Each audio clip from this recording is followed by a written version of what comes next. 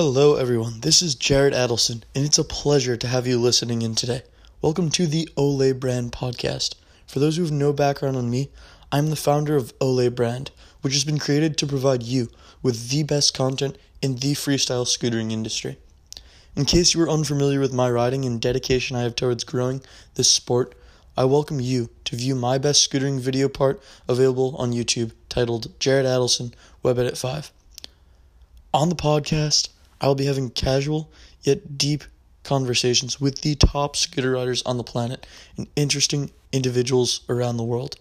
This podcast has been developed to show the human side of riders beyond their incredible talents and will deliver tools, habits, lessons learned, and tactical advice from individuals around the world with the hopes of motivating, inspiring, entertaining, and providing valuable insight for you listening in today. My guest for today is an absolute legend of scooter riding, and without a doubt, one of the sports pioneers, the man, Dan Barrett. Dan hails from America and is one of the most influential riders of all time.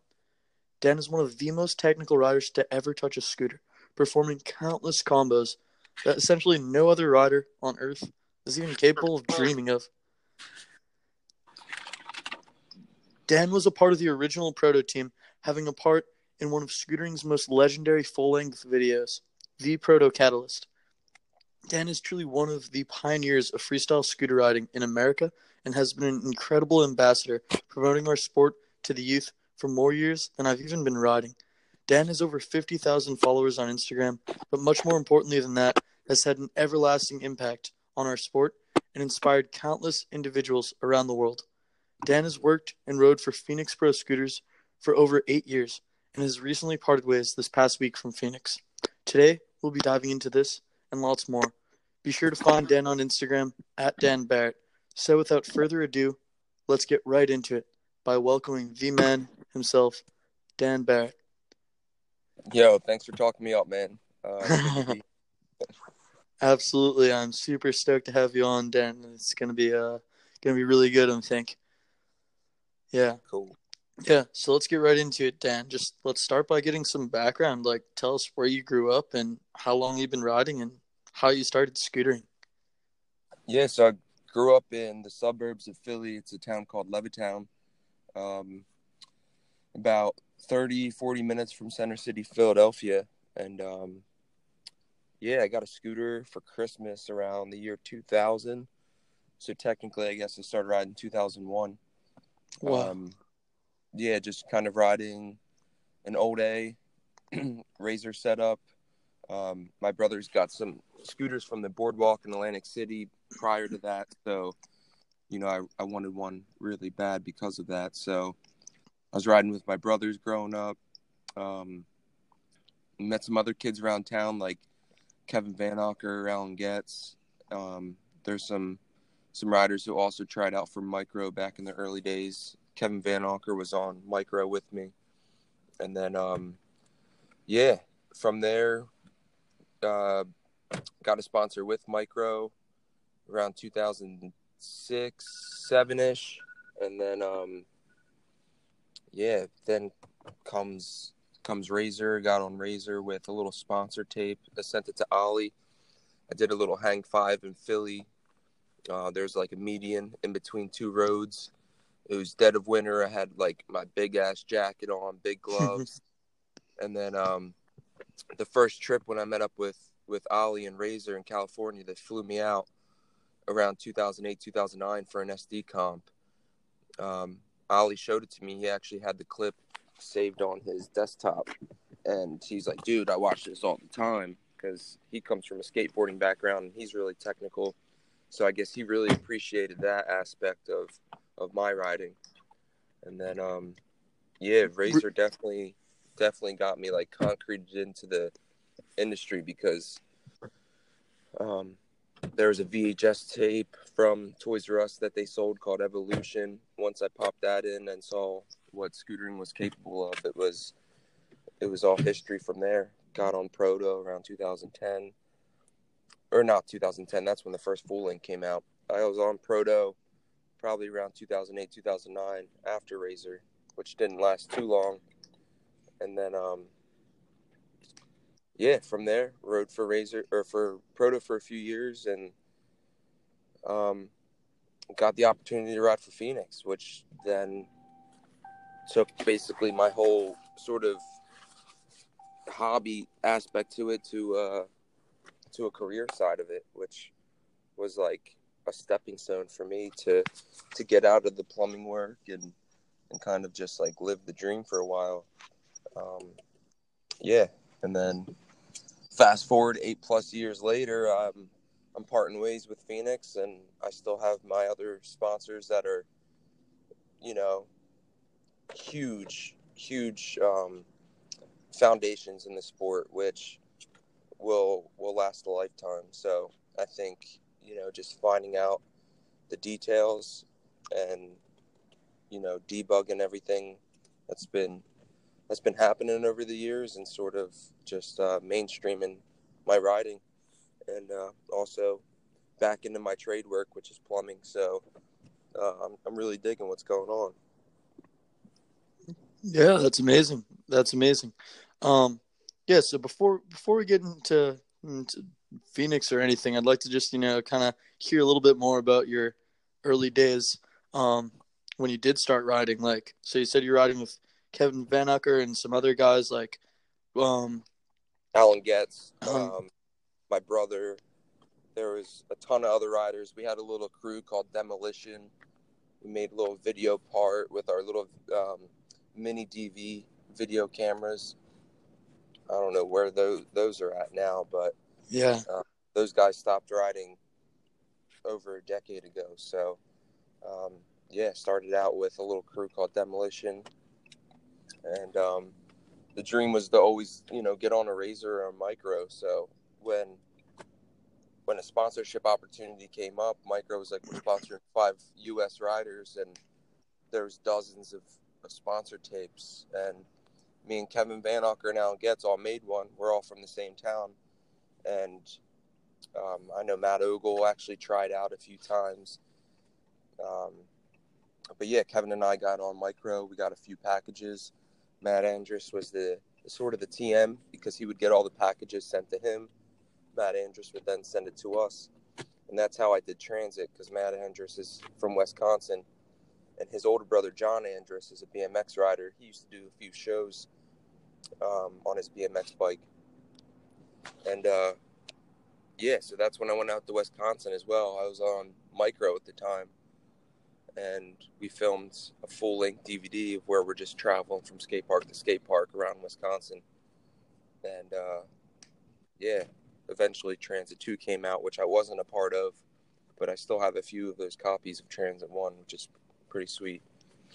Wow. Yeah. So amazing. I've actually never seen the Transit 1, so I think I'm gonna have to somehow find that around. That is. Yeah, it's on YouTube. Yeah. Man. Okay. Cool. You'll have to send me that link, and I'll link it in the show notes for anyone who wants to watch that. Yeah. So, but when you started riding, who was there to? Who did you look up to? Like, who was riding before you? How did you find the inspiration to do all the things you do, and came up with all those ideas? Absolutely, man. That's a good point, because I didn't bring up the main dude who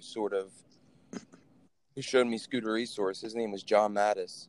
And so I'm riding around town with Kevin Van Ucker. We're hitting a bunch of schools and ledges. We're filming for Demolition.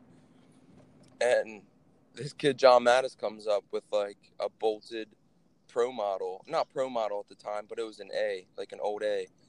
And he just shows up, and we're just like in awe of his scooter. And he's hitting this forced air handrail. He's doing like double tail ups off the ledge. And it was amazing, because we're just like, we were so isolated just riding, him and I. And John Mattis comes into our life, and he just writes on a small piece of paper like scooterresource.com. Check it out.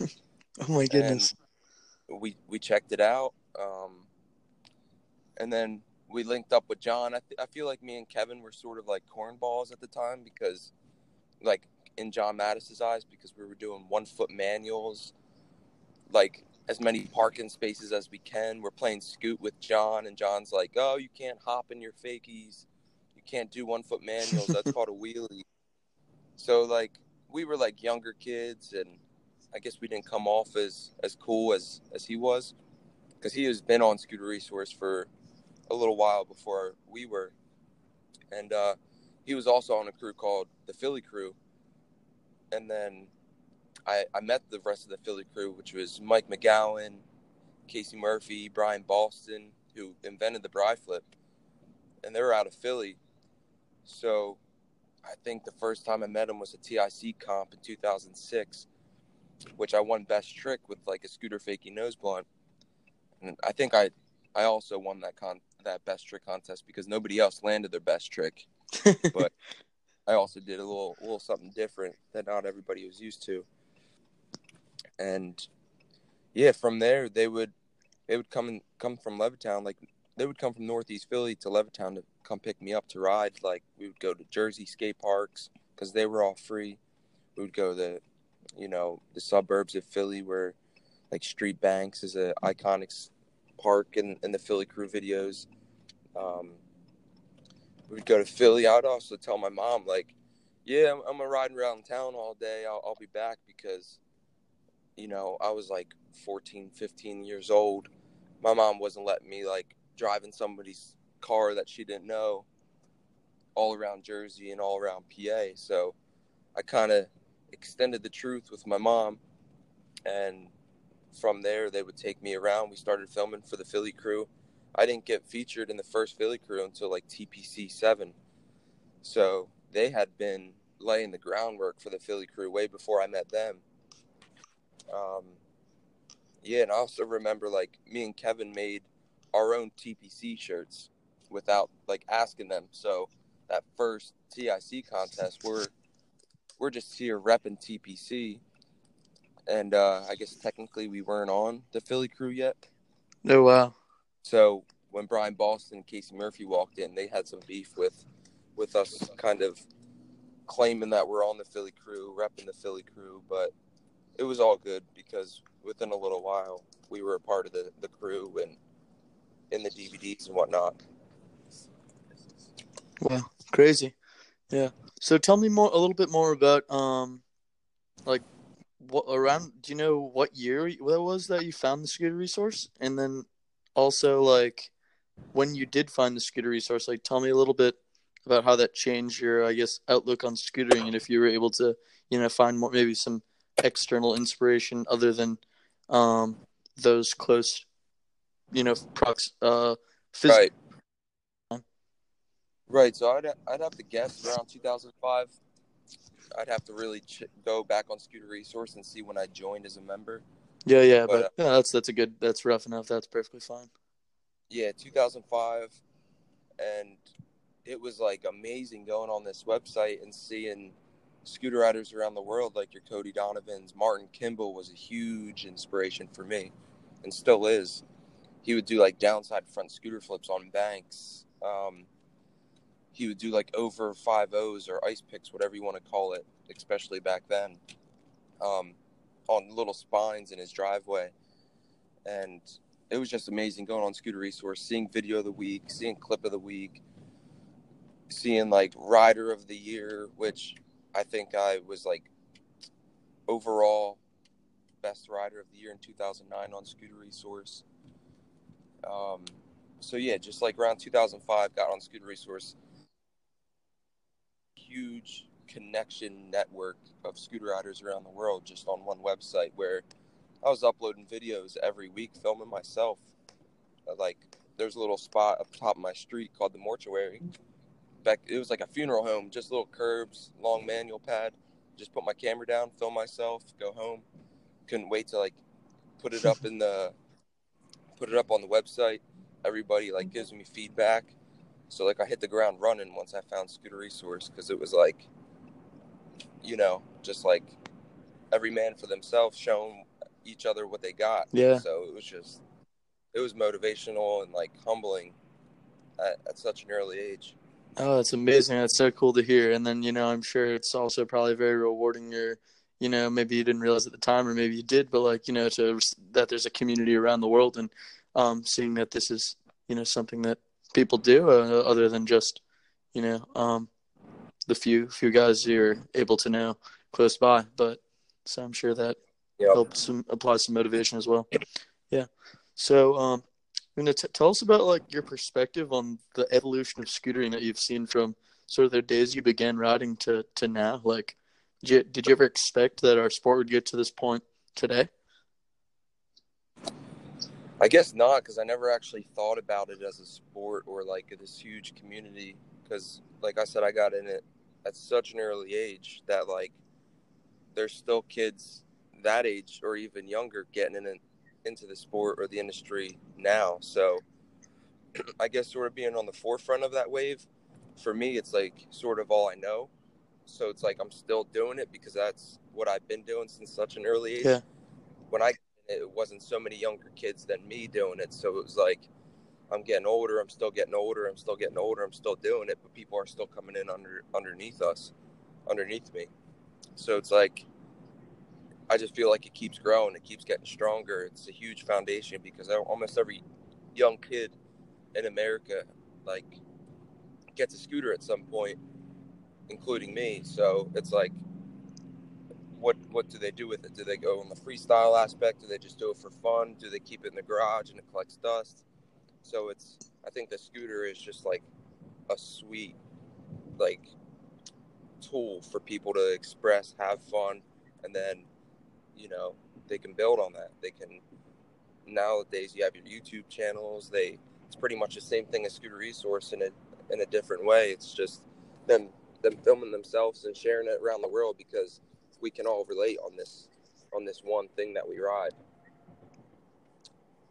So it's I don't know if I answered your question Yeah, no, correctly. that was an amazing answer. Absolutely. Yeah, no, you're great. Yeah, so but before we get any further, I know all our listeners are dying to know. Could you tell us more about a bit what happened with Phoenix? How come you left? Yeah, it's not something something like I was dying to do or wanted to do. It was something more like the riders and I, because all the riders quit. Yeah. We all, I was team manager for years, and I was friends and close homies with all the team managers before that, all the way from like the first team manager. So I sort of helped build up that team. So for me, it was almost like, even if I didn't have that role as a team manager, I sort of felt obligated that that was my team almost, and then like connect with them and communicate with them. So whatever happens with the owners, there's not a lot of communication to to those riders, and these riders, this is their life. That's like what they live and sleep and breathe. So when things change with the company, whatever that may be, financially, decisions with products, the team, what's most important for them, maybe not be like the same for us. So so things sort of changed from a corporation aspect, from the owner down, and it wasn't so great for us to continue riding for him because it wasn't going to there was no opportunity for us to continue growing or give back to the company. So we were sort of like at this standstill for a while, waiting for things to change and grow into the company, and especially invest back in the industry. And it wasn't happening up to our standards. As as a rider, you just don't want to sit around and promote something and just get free products that you don't like or have no input on. From the early days, we had lots of input on the product, but once roles change as owners and decisions change and what's priority, it's a lot, and they change over time, which wasn't best for us to continue representing that brand. So, it's all good why we left. Like, no hard feelings. It's just something we had to do, and we just couldn't continue riding and promoting a brand that's sort of not doing much. You know what I mean? And we've held it out for so long that it's like it's worth our while to sort of go through those hard times, but those hard times just sort of like in our eyes it was hard times. For the owners' eyes it was just, it is what it is. It's a business. It's part of the portfolio. It's part of growing a business. They're operating on bank loans. Like, I don't want to get too much into details, but it's just like, you know, core riders who like express and love riding so much, when it becomes about the dollar. I mean, of course it needs to be about the dollar to operate, but when it's not translating to all the riders, of like, you know, when like the owner's not translating all this to the riders, it's me, but I'm not being paid or appreciated for this role. It's sort of just like, it kind of vanished of like, what are we even doing? What are we representing? So for us to make it worth our time and while, it's just, we had to go somewhere else or just leave totally. So whatever happens at that company, it's all good for them, but for us, we had to leave that in the past. Yeah, yeah, absolutely. Thanks so much for sharing, Dan. And I think it's definitely important that you take the steps to represent what's best for you. And if they're not able to meet the standards that you and the riders deserve, and if don't have the same mission, no reason to back it. I think it's amazing that you guys all did it together, rather than one person leaving slowly at a time, and then everyone else kind of just waiting on, expecting things to happen, but really are just kind of being taken advantage of in the end. Yeah, man, because if I were to just leave by myself, it's like, you have so many riders like Jason Cheedy, Will Judy, Casu Palin, Vermette, and a few others that are just like no communication with the owner. So Yeah, it's like, if I were to leave, they're just left in the dark. Frank doesn't even know. I was trying not to call names out, but the owner's name is Frank. Regardless, no hard feelings at all. It's just, I'm not trying to leave the riders that I put on the team, that I scouted out, worked with for over the years. Even though I'm not in the team manager position now, I felt obligated because it felt like my team. So, we all did it together. We all agreed.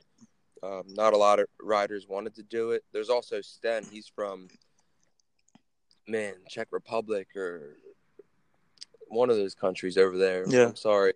I don't know, but he was huge. And it's like, Danny Schmidt, like, Frank doesn't know any of these riders. So it's like, they'll continue riding and representing the product that's been in the market for shit, man. The Ion deck's been out since 2010. We haven't had a new deck since. Wow.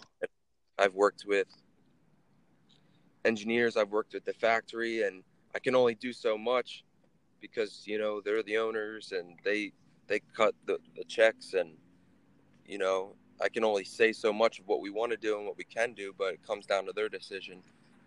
So I'm getting the nose, I'm getting the direction that they want to go in, and I have to relay this to the riders.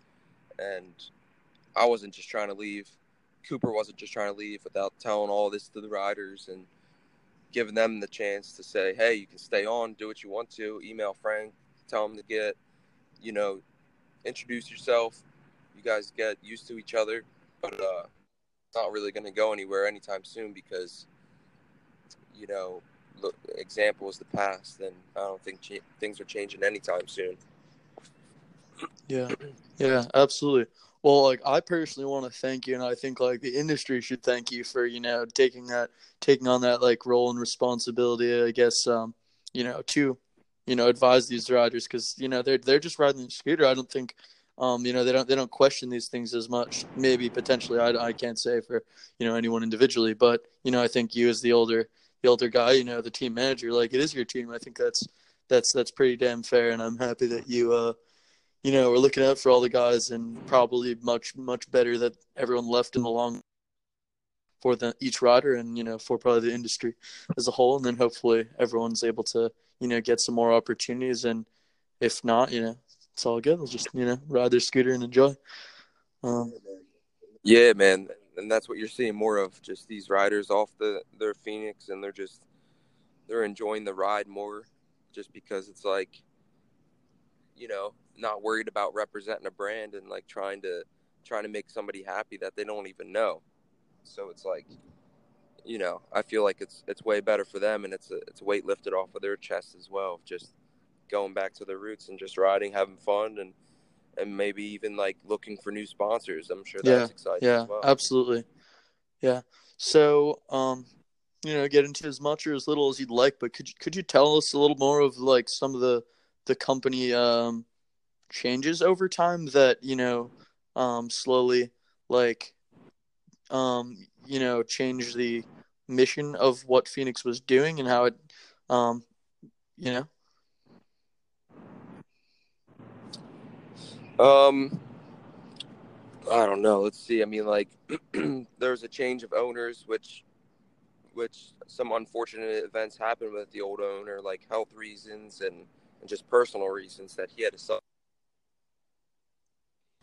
And I moved out to Portland for a marketing manager, uh, marketing director position with Phoenix. So for me, just being a rider on the East Coast to then moving out to Oregon to actually have an office job yeah and ride, that was sweet. You know what I mean? Like, and then some unfortunate events happened. Owners switched. We were sort of at a standstill in this gray area for a while.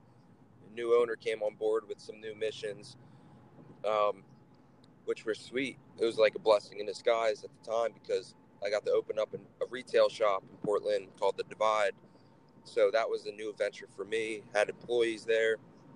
I was riding on top of that, managing the team, managing the product getting made with the factory in China, working with the distributors to get that product and marketing material out there. And it was best for, I guess, somebody else to sort of take that office job because I wanted to focus on the riding more.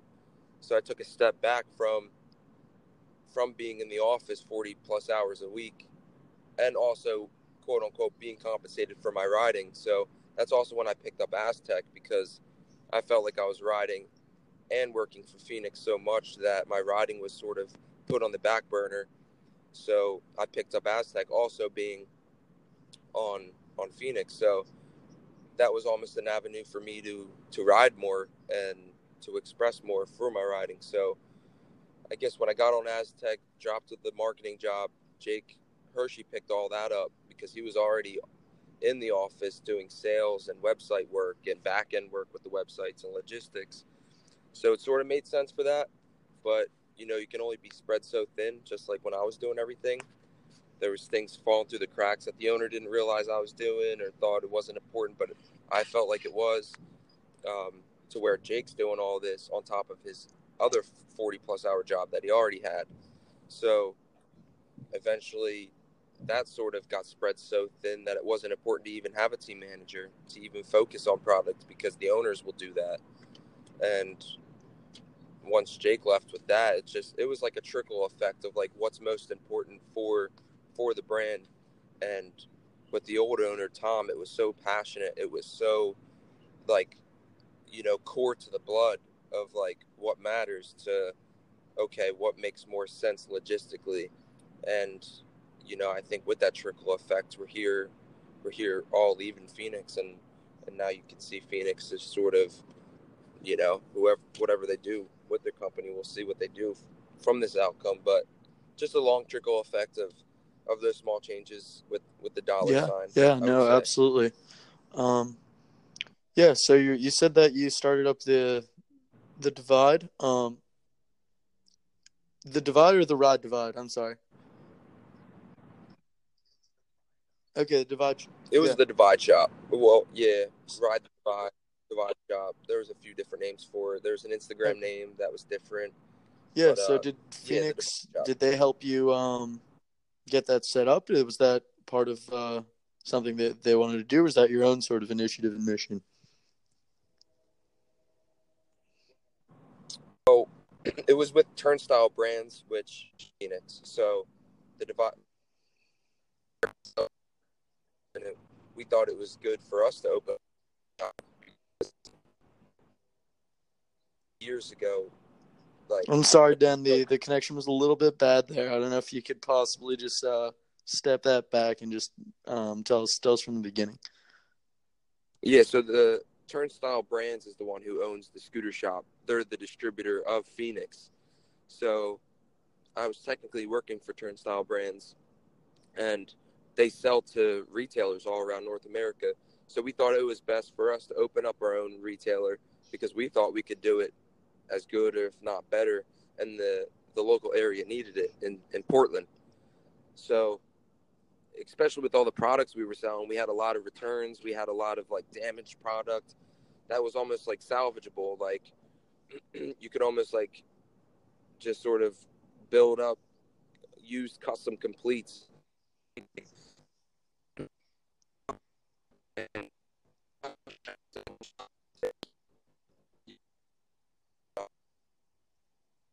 And here's a bunch of used scooters. Here's like refurbished.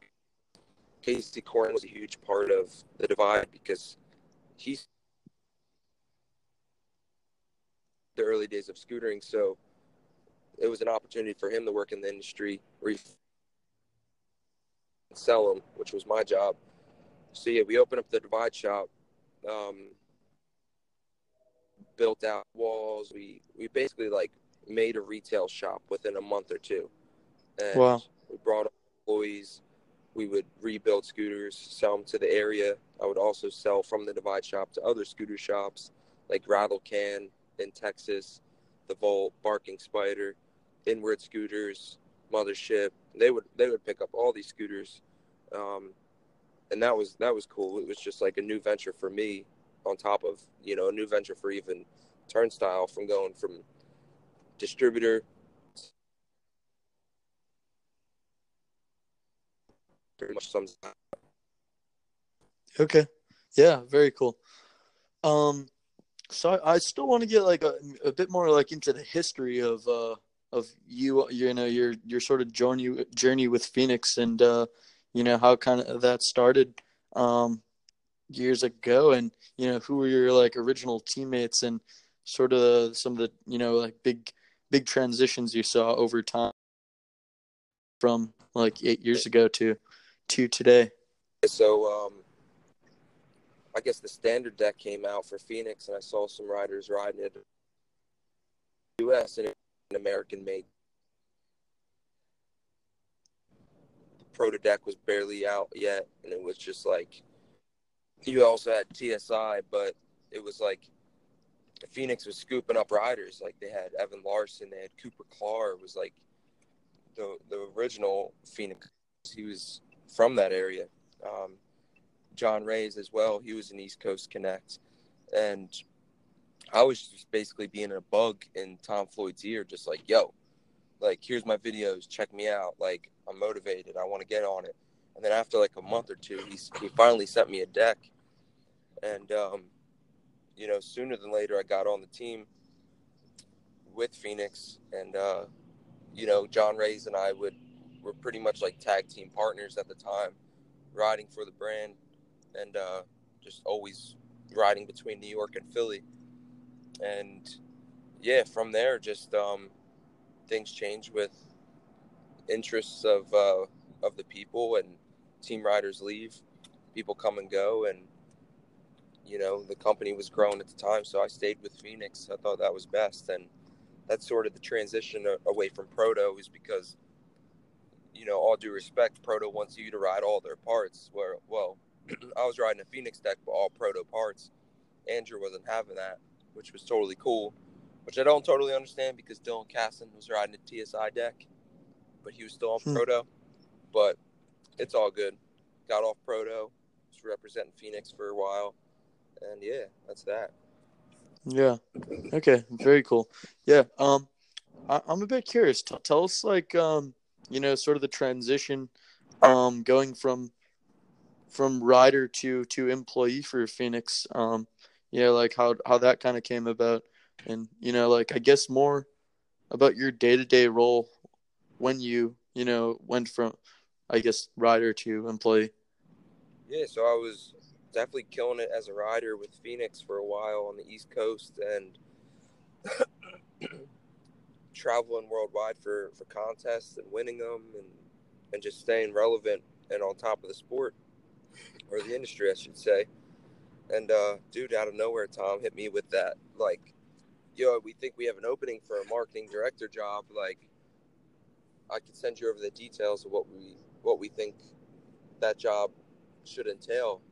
So we sent that over. It went from the team working with the U.S. factory, working with the budget for trade shows, for contests, getting a booth, social media, websites.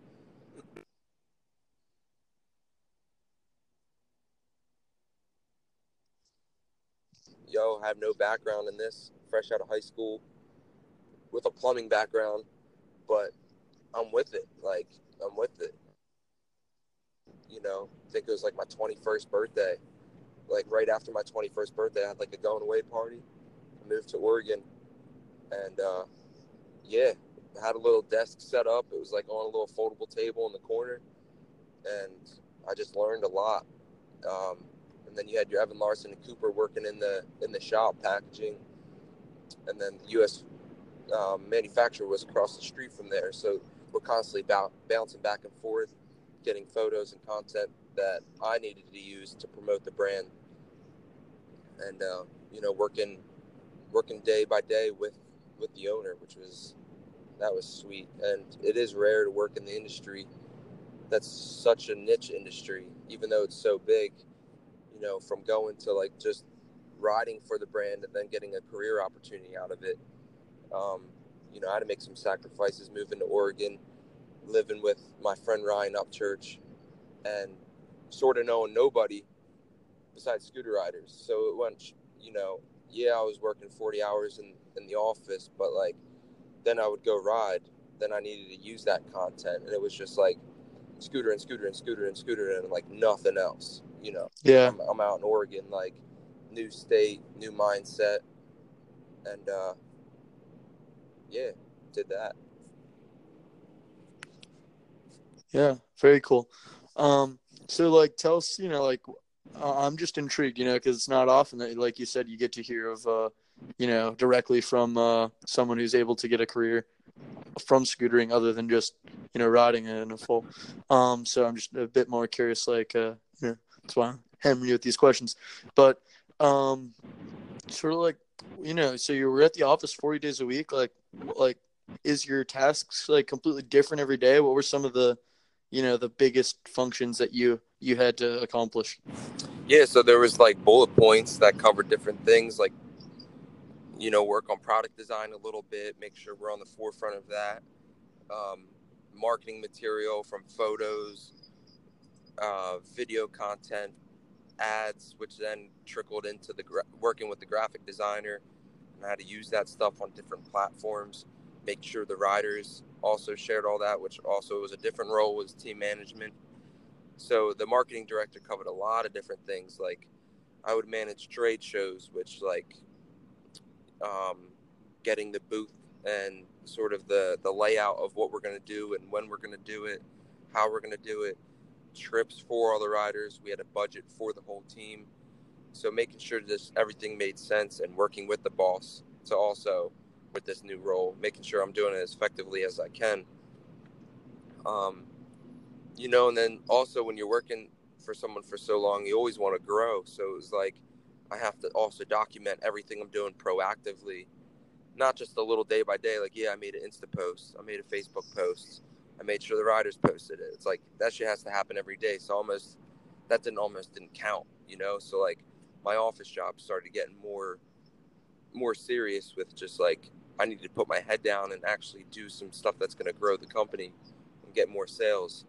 So here I find myself calling shops, getting my face out there, sort of being the face of Phoenix, and establishing that at such an early stage for Phoenix was critical and crucial for me to stay in the industry. So like if I didn't have that opportunity, who knows how much more I would have scootered or had my face out there being the face of Phoenix. So it had its pros and cons of how much time I was working, but it was definitely worth it. Yeah, yeah, absolutely. That's amazing. That's really cool to hear. Um, I'm a little curious more about just the graphic design, just because I personally love graphic design. Who was doing the designs for Phoenix? At the time, it was Ryan Upchurch. So Ryan Upchurch and I moved out to Oregon, and he basically was in charge of all graphic design work, anywhere from creating logos, from creating banners. Um, and dude, like, it sounds simple, it sounds easy, but like, he worked way more than 40 Wow. hours a week, and it was just him on the computer, um, making ads with the product, making ads with the riders, making banners for different size banners for different websites, which at the time a bunch of online shops needed to help sell our product. Um, yeah, so Ryan Upchurch was the graphic designer for Phoenix at that Yeah, time. yeah. Okay, very cool. Yeah, I mean, I'm not Cool. surprised that it did take more than Yeah. 40 hours a week. It's a lot of time to perfect beautiful creations. Um, yeah, and I'm also a bit curious. So like, what were some of the places that Phoenix would advertise? Was it solely on like scooter shops to get more sales from retailers, or what were some of the ideas of how you guys could increase sales?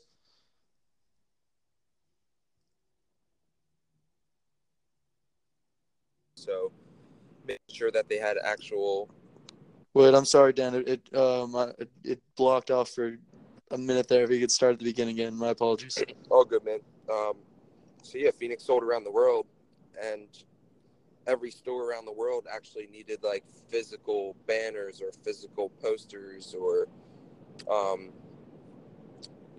like anything from like the posters being of the logo of Phoenix or of photos of the riders. So um, yeah, just making sure that we're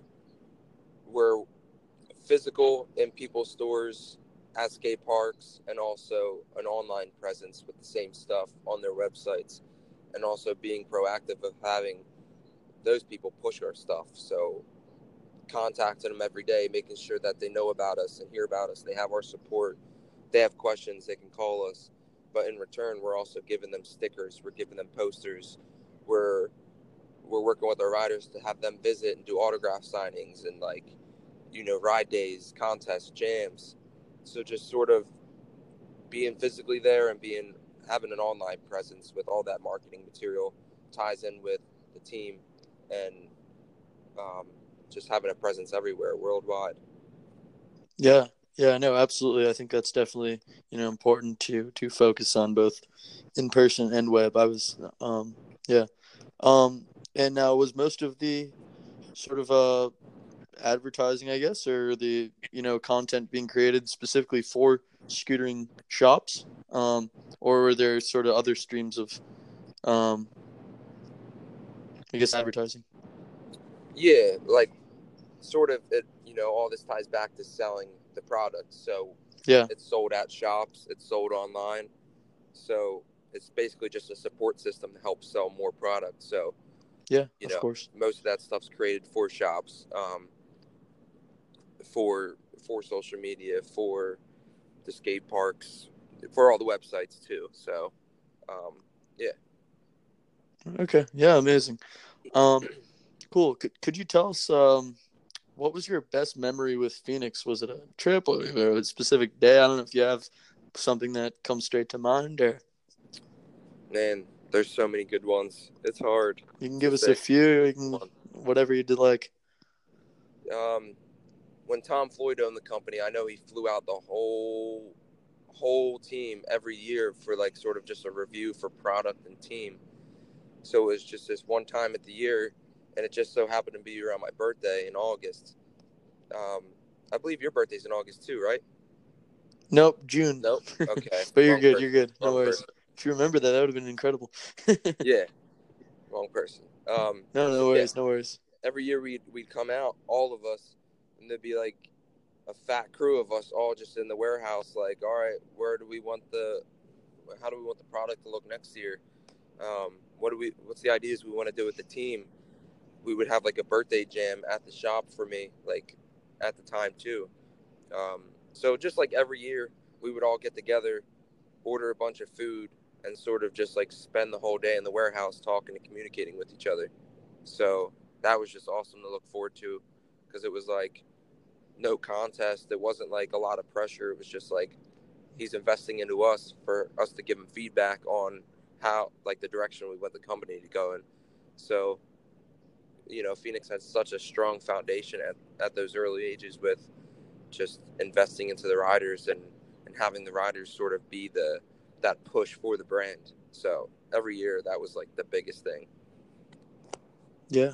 Yeah, no, that's amazing. It's awesome that, you invest in pretty much your guys' vision, because it's important, if the scooter riders don't truly back what the company's doing, you can only go so far in a way. So that's definitely amazing, and probably really nice to just get to see everyone and hang out. Yeah. Um Amazing. So I think that's enough about the past, chatting about Phoenix. So let's get, I guess, a bit more into the future. Like, tell us what lies ahead. And do you have any future plans or aspirations, if any, or just kind of tell us. Yeah, so a huge aspiration is pretty much just ride for the rest of my life, regardless if that's being, like you said, being one of the best riders out there in my own little niche way. It's like I still always want to have fun with it, ride forever, and travel, of course, because it's like, there's so much to see and there's so much people to meet. And I got a little taste of that over the years.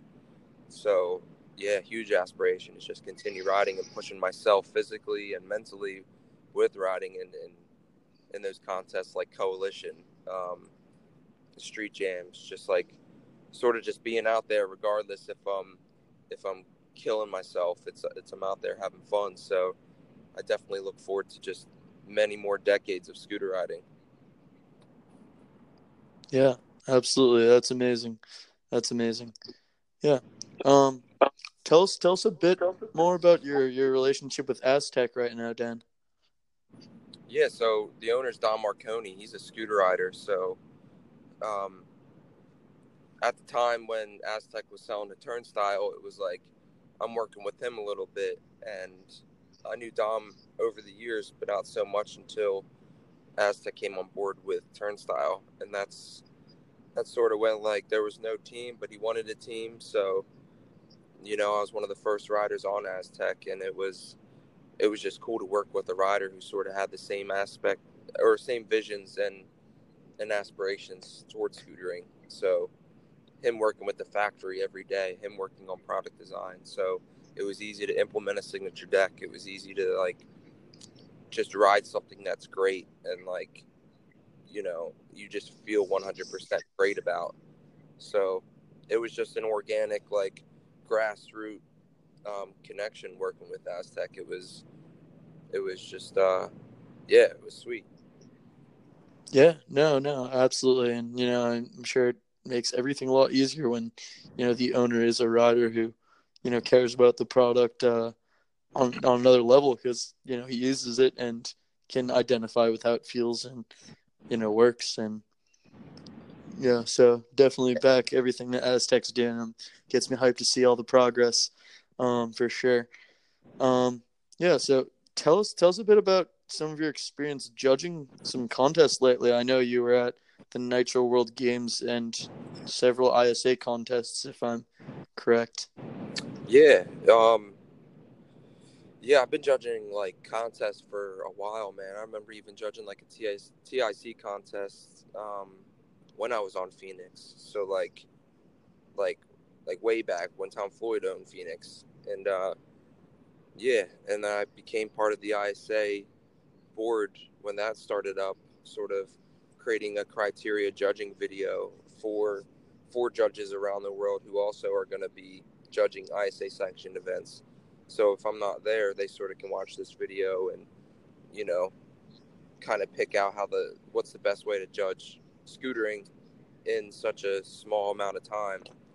Um, so yeah, it went from Nitro World Games. I've judged that a few times, ISA contests around the world, and I think it's very special. Just like I feel like I owe it to scootering to judge those contests as well. So even though some of those other judges might not take it as personal or as serious, it's like I'm there giving it 110% and being like, such like on a developing stage that hopefully one day when scootering's in the Olympics, I'll be like part of that board where I'm judging scootering in the Olympics. And I sure very think so. That's going to be you know, the direction it's going in. And if it doesn't, well, that's a dream of mine. When scootering gets in the Olympics, I'm going to be a part of the judging for that. So just sort of me owing it to the industry. I really enjoy the judging aspect of it. Yeah, yeah, absolutely. And regarding the Olympics, when that happens, I will be there 100,000%, of course, and I will definitely be like, yo, Dan, you're gonna be judging. It's gonna happen, Dan. I'm telling you, and I'm gonna be like, remember the podcast, Dan.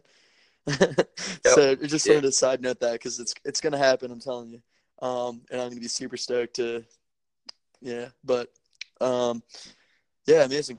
Um, so Dan, you've pushed your personal limits for countless years, and pretty much Yeah. what the technical. You get? Yeah. You're just breaking up. I'm on the New Jersey Turnpike, one of the shittiest states out there. So we might get some shitty service. Okay, well, we'll see what happens if we can keep going. We'll go for it. But Cool. yeah. So you've pushed your limits for countless years and pretty much pushed the limits of what's possible in technical riding and scootering really to another level. Like, what's motivated you throughout all these years, Dan?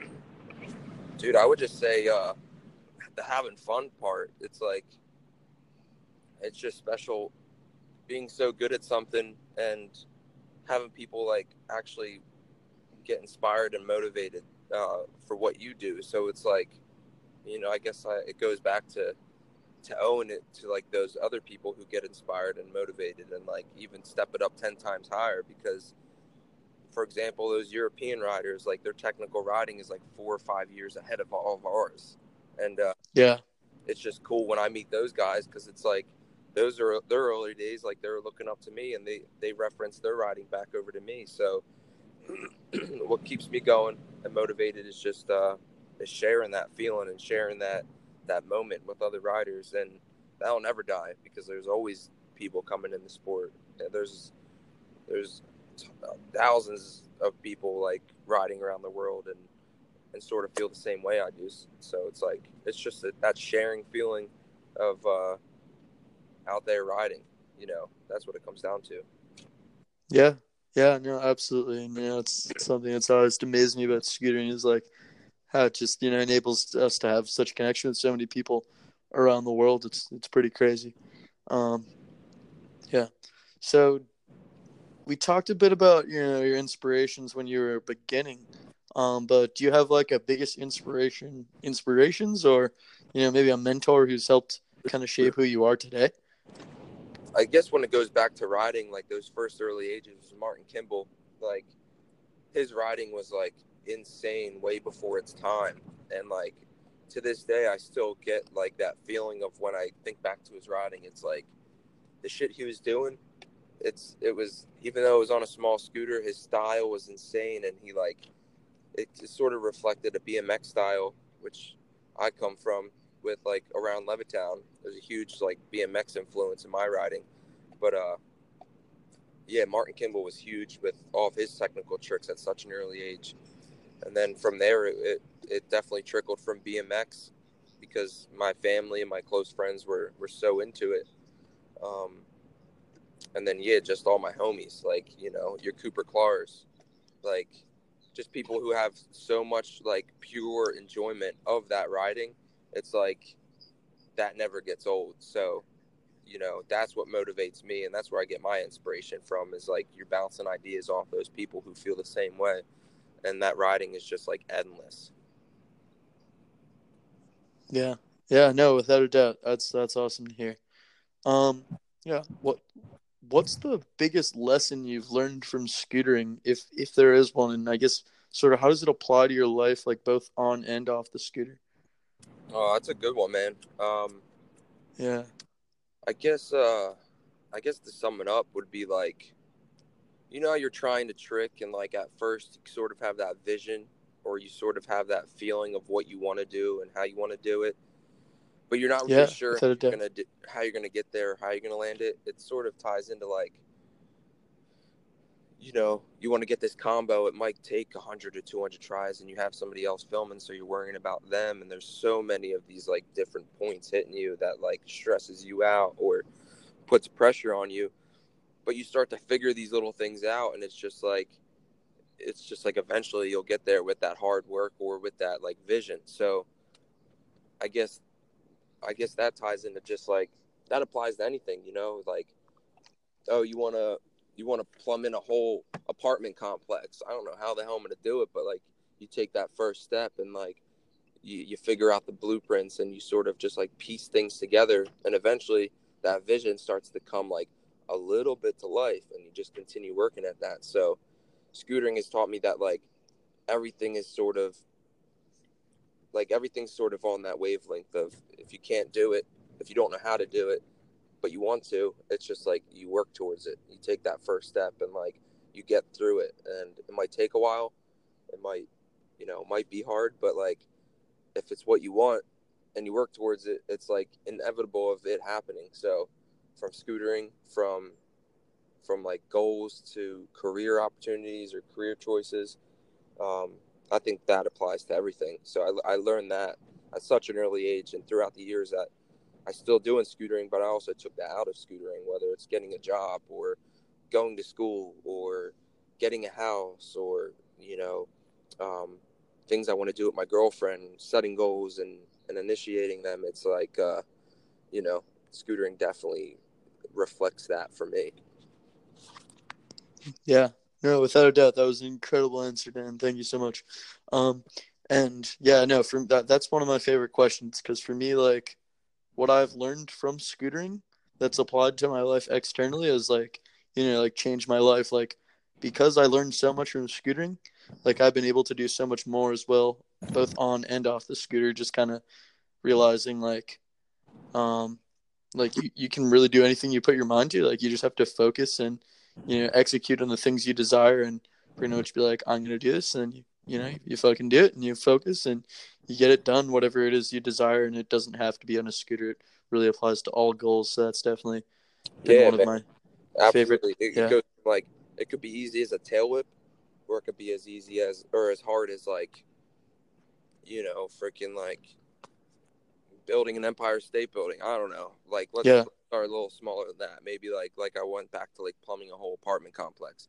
yeah, It's exactly. it's the same ideas. It's like I'm gonna learn these little tricks. I'm gonna like kind of get the idea of how it's gonna happen, but it's literally the same. It's the same instructions, but you're just applying it to different things. And Yeah, you know, I feel like that helps get through things. no, without a doubt. And it's like you said, it works on a big or small scale. Like it's definitely changed my life and my daily attitudes towards everything. Whether it's just like, all right, like I need to, um, like focus and get, I don't know, like I'm still in university, so maybe a university project done. It's like I have all my creative ideas with Olay to, try and help provide the best content I can. Like I never thought I'd be starting a podcast. I never know how to record a podcast or set up an interview Yep. or so, just relating that to now, or, creating a website, or, you know, um, all the graphic design stuff that I can do now, and pretty much just the way I talk and breathe and feels, all kind of based off of my mental state, which has, been pretty derived from what I've learned from scootering. Yeah. Absolutely, man. Yeah. Cool. Well, that was an amazing answer. Thank you, Dan. Um, but yeah, so tell us about your favorite scootering trip you've ever taken, if there is one that stands out. Shit, man. I've only been, well, I don't know. Damn, dude.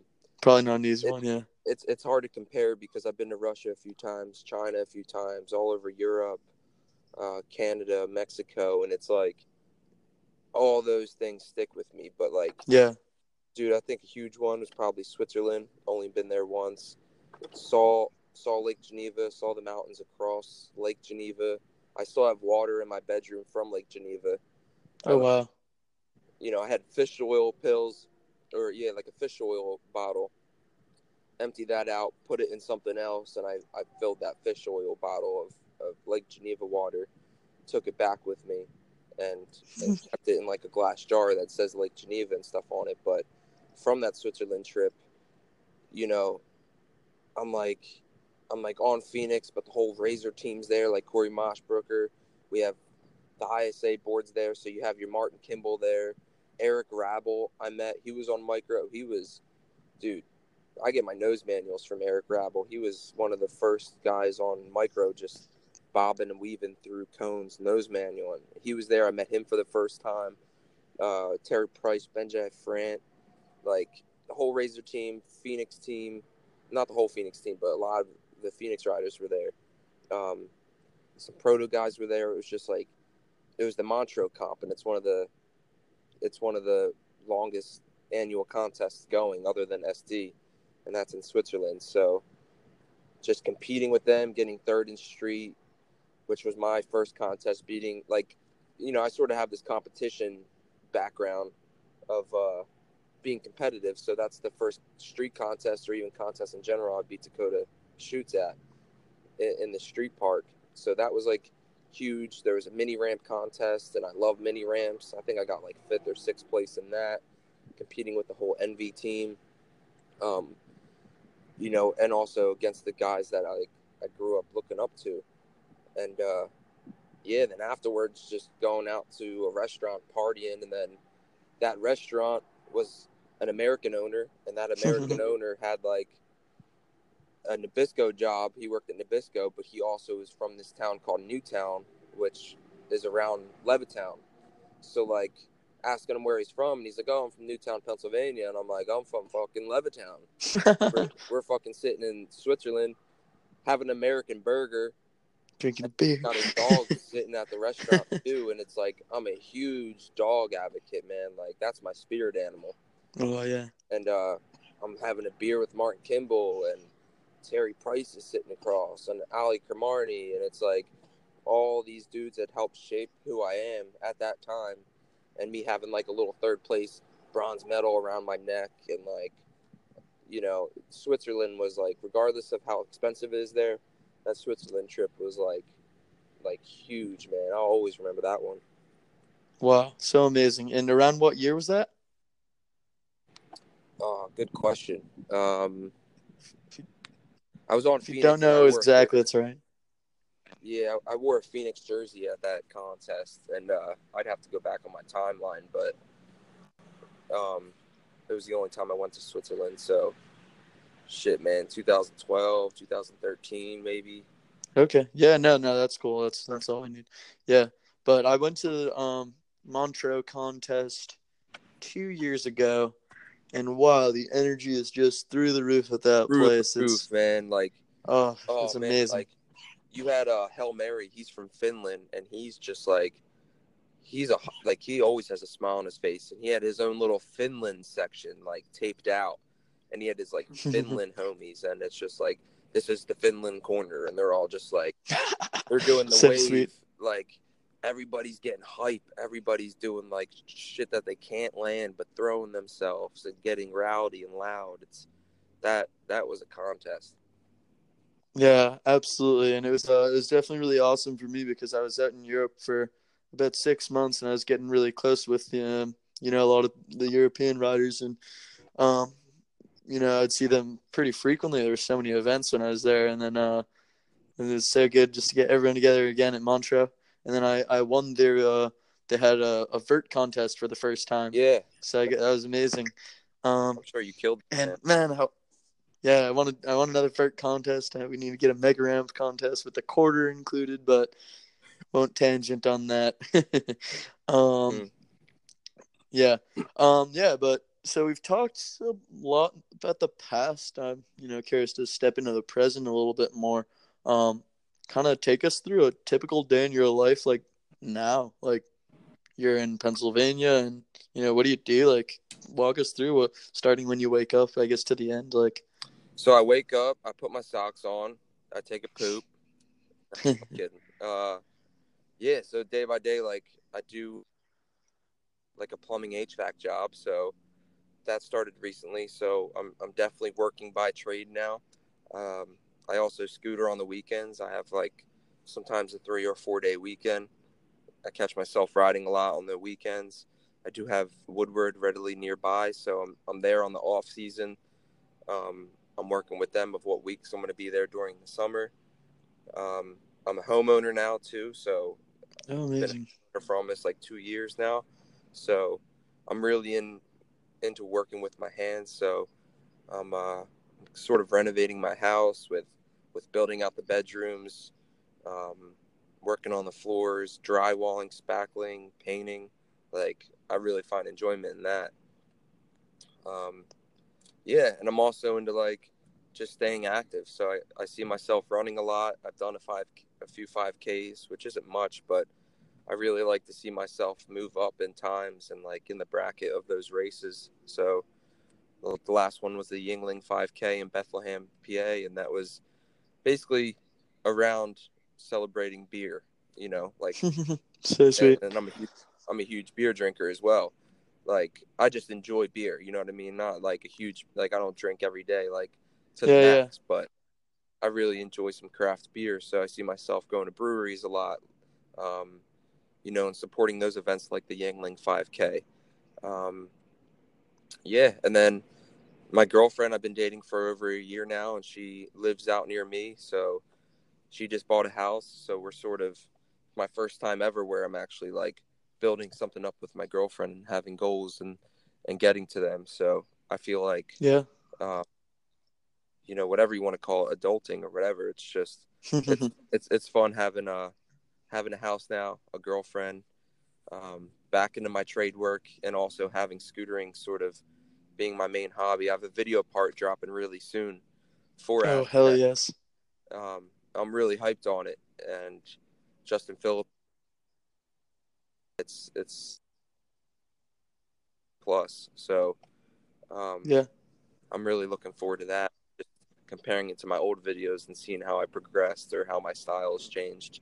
So just always, always working on myself, whether it's personal life.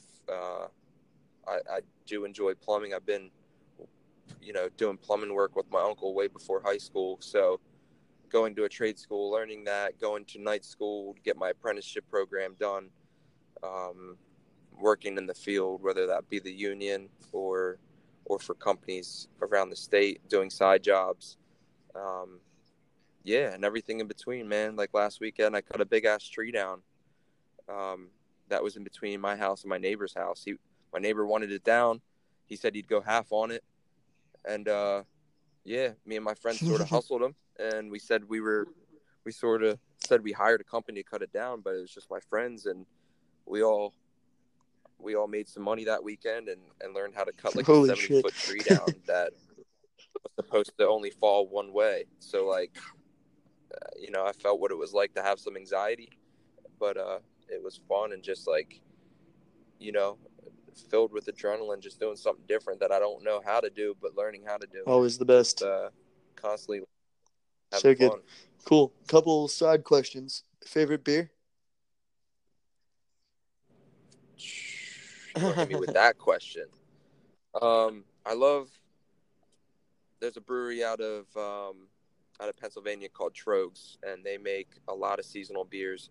But my favorite would probably have to be Broken Heels IPA from New Trail Brewery out of Okay. Williamsport, Awesome.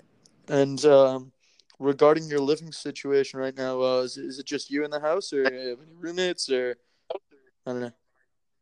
No, Ryan Upchurch. Oh Ryan yeah. Upchurch is there too. He's continuing Oh, his design work, so working so freelance. cool. He's yeah, he's busy, man. He's working with a lot of different people, perfecting his craft, growing his brands, and yeah, Yeah, living yeah. his No, life. without a doubt. Cool. That's awesome. I didn't realize that. Nor did I realize that he was in Pennsylvania. Super cool. Um, yeah. When I Yeah. come, so I should have mentioned earlier when you're talking about ISA judging. I was talking to Martin Kimball about working to be an ISA judge this season. So I have no idea yet, but maybe possibly I'll come out to the Woodward qualifier. I don't know if you'll be there and or Nice. judging. But if so, I'll be able to see you guys then, which would be awesome. Um, Yeah, yeah, man. I will for Bro. sure. But like I said, I do not know yet. But hopefully, I'll be able to make it out. Um, cool. So sort of tell us a bit about the evolution you've seen in yourself, like over the last like decade or so in your mentality, from maybe longer than a decade or I don't know, however long, I forget. Like sort of the evolution of your mentality from like a young scooter rider to, like the man that you are today, I guess. Um, I would say with the traveling and the people I've met and some of the experiences I've gone through, it's helped me sort of, from living back in the suburb area. I felt like I was a really fast paced sort of pressure on myself, high paced, just like go, go, go. If things fall short, I find myself mad or I find myself getting frustrated. So I think over the years I've mellowed out a lot. I think I think Matt McKean called me like, "Oh, you're like a new Dan." Like he called me like West Coast Dan because I guess like maybe West Coast changed me a little bit with Yeah, like yeah. just being more chill. But I definitely found myself just becoming more relaxed, taking things just situation comes up. I'm not one to show expression so much and sort of just like you know going through it just as easy and calmly as I can. So um, yeah, I guess just more Yeah. calm Yeah, and amazing. chiller And now what do you as think well. sort of attributed to that mostly? Do you think it is the experiences you've had and the people you've met, sort of where you were living, or do you think there's something specifically that attributes to that, or just yeah. Yeah, I think it's a lot of little different things like moving to the West Coast, finding a career in the scooter industry, not having so much pressure on making ends meet with, working 40 plus hours a week with my hands and putting my body through these jobs that I don't want to work at. So, um, from being sort of like not too comfortable, still learning and like learning new things of how I'm going to work in scootering, it just was, it was cool to, you know, I guess take my career from outside scooter work to in scooter work, moving to the West Coast, having all scooter friends, being around just like chill vibes all day, um, and just sort of having my life revolve around something I love made me sort of appreciate life like to the max way more than if I wasn't. And then taking that back, moving back to the East Coast and getting more back into plumbing work, I've kept that aspect of life's great after all and just enjoy the Yeah. ride. Yeah. Yeah, absolutely. That's amazing.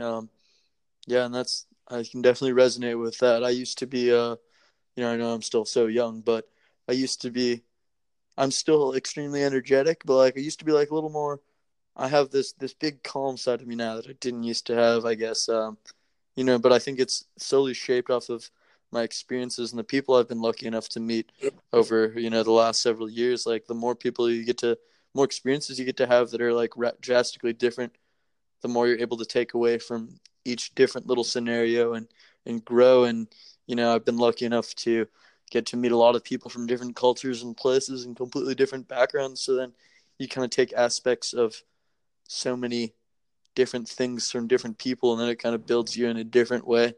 Um, yeah, Absolutely. yeah. Um, Amazing. So, do you have any like habits or like philosophies or routines that sort of play a big part in your life? Um, hmm. I don't know, man. I like being organized. It sort of keeps me on track, and I see myself getting kind of flustered when things aren't organized. So, I got a planner. I like to stay proactive on what I'm doing for the week or for the day and initiating my time as effectively as I can. And if I fall short, I learn not to get mad or beat myself up over it because you sort of got that one thing in mind, what you're building towards, as long as you're building towards it. So just staying on track and organization for me is a pretty big, foundation for Yeah, that. amazing, amazing. So you're telling us a bit about your trip in Switzerland earlier, so potentially could overlap, but maybe not. But what's what's your best memory in the life? Is there one? I know it's a big question, but yeah. Shit, man. Um, hmm. No, I you're don't know, good. That's man. that's not an That's easy that's one. No worries. Well, if you want to, yeah, no worries. yeah. What was the hardest trick for you to land in your life? Sort of take us through the scenario and your mental process when working to land that trick. I mean, I guess I technically didn't land it, but technically I might have. But it was just a Smith front flip, um, and I'm doing it at a concrete skate park, so I have pads out, and one front flip I'm like landing on Oof. the mat and riding away. My next front flip I'm on my back. Um, so I rode away on the mat, which I guess technically was or wasn't a land, whatever. But maybe even Yeah. a double scooter flip. Like Cody Donovan beat me by a week or two of doing the first double scooter flip fly out. So when I did it at the indoor skate park in the mall back in the day in Philly called X Games United or Woodward, whatever it was Which called. was Black Diamond, right? Yeah, Yeah. Black Okay. Diamond, yeah, Black Diamond. Um, so yeah, it was a double bri flip fly out, and I did it on my old A, and filmed myself. Kevin Van Auker was pressing record, did not record, Wow. not record. He Yeah. was pressing record. Um, so yeah, that was cool because I know I was one of the first doing it, and Cody Donovan inspired me to do it.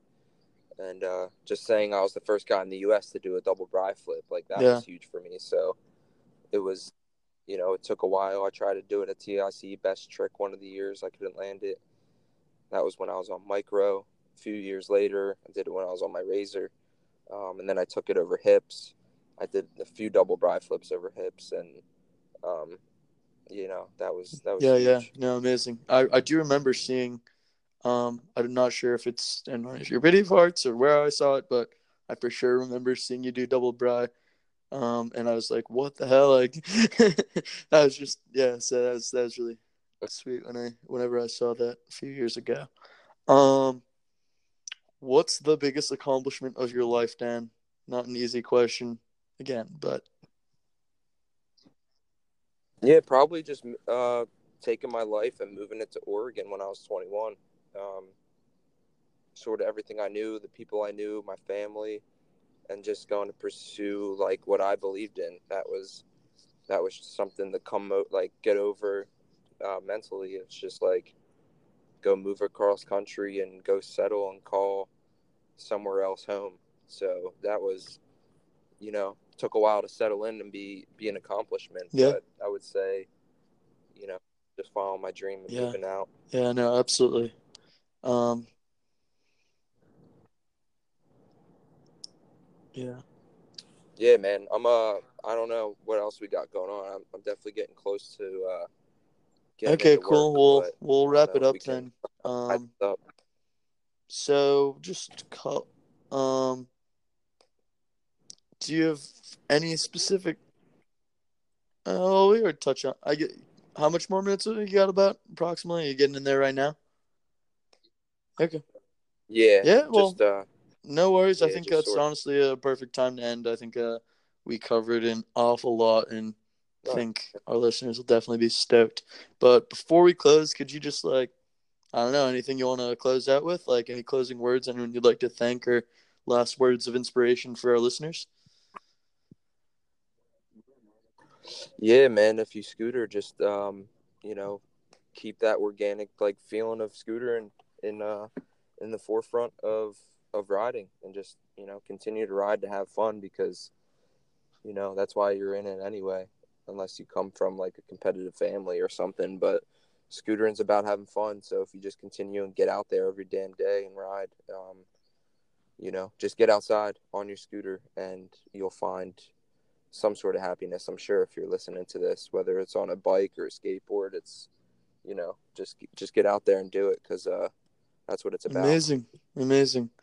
Well, seriously, Dan, super stoked. Thank you so much for tuning in. Like, it's been freaking pleasure. It's been super good, and I'm pretty sure our listeners are going to be stoked on this one. I'm definitely stoked. It's definitely nice to get to chat. It's been a while, so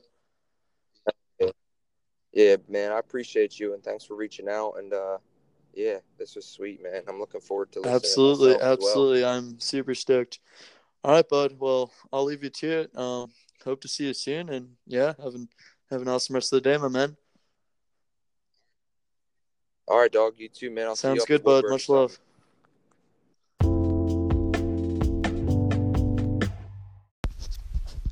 I genuinely want to thank you for tuning in thus far, and I invite you to tune into future episodes where I interview the world's top riders. I also invite you to visit our website, olebrand.com, to view the best scootering video parts in the industry today, as well as our Instagram and Facebook, at olebrand, to find the best scootering clips of today. I would seriously be infinitely grateful for your support in helping me grow this mission and supporting this podcast by purchasing any of our clothing on our website, linked in the show notes at olebrand.com. And if you're interested in following me personally, feel free at my Instagram, at Jared Adelson. Lastly, I invite you to share this link on your social networks and with your friends to help the show gain traction so we can motivate and inspire more individuals around the world. Before closing, I genuinely can't thank you enough for tuning in on this episode of the Olay Brand Podcast. I welcome any and all feedback so I can constantly improve and provide the most valuable and entertaining content possible to you. Thanks so much again. This is Jared Adelson. It's an absolute pleasure to be your host, and I wish much love and smiles to you, and that you have an absolutely amazing rest of the day.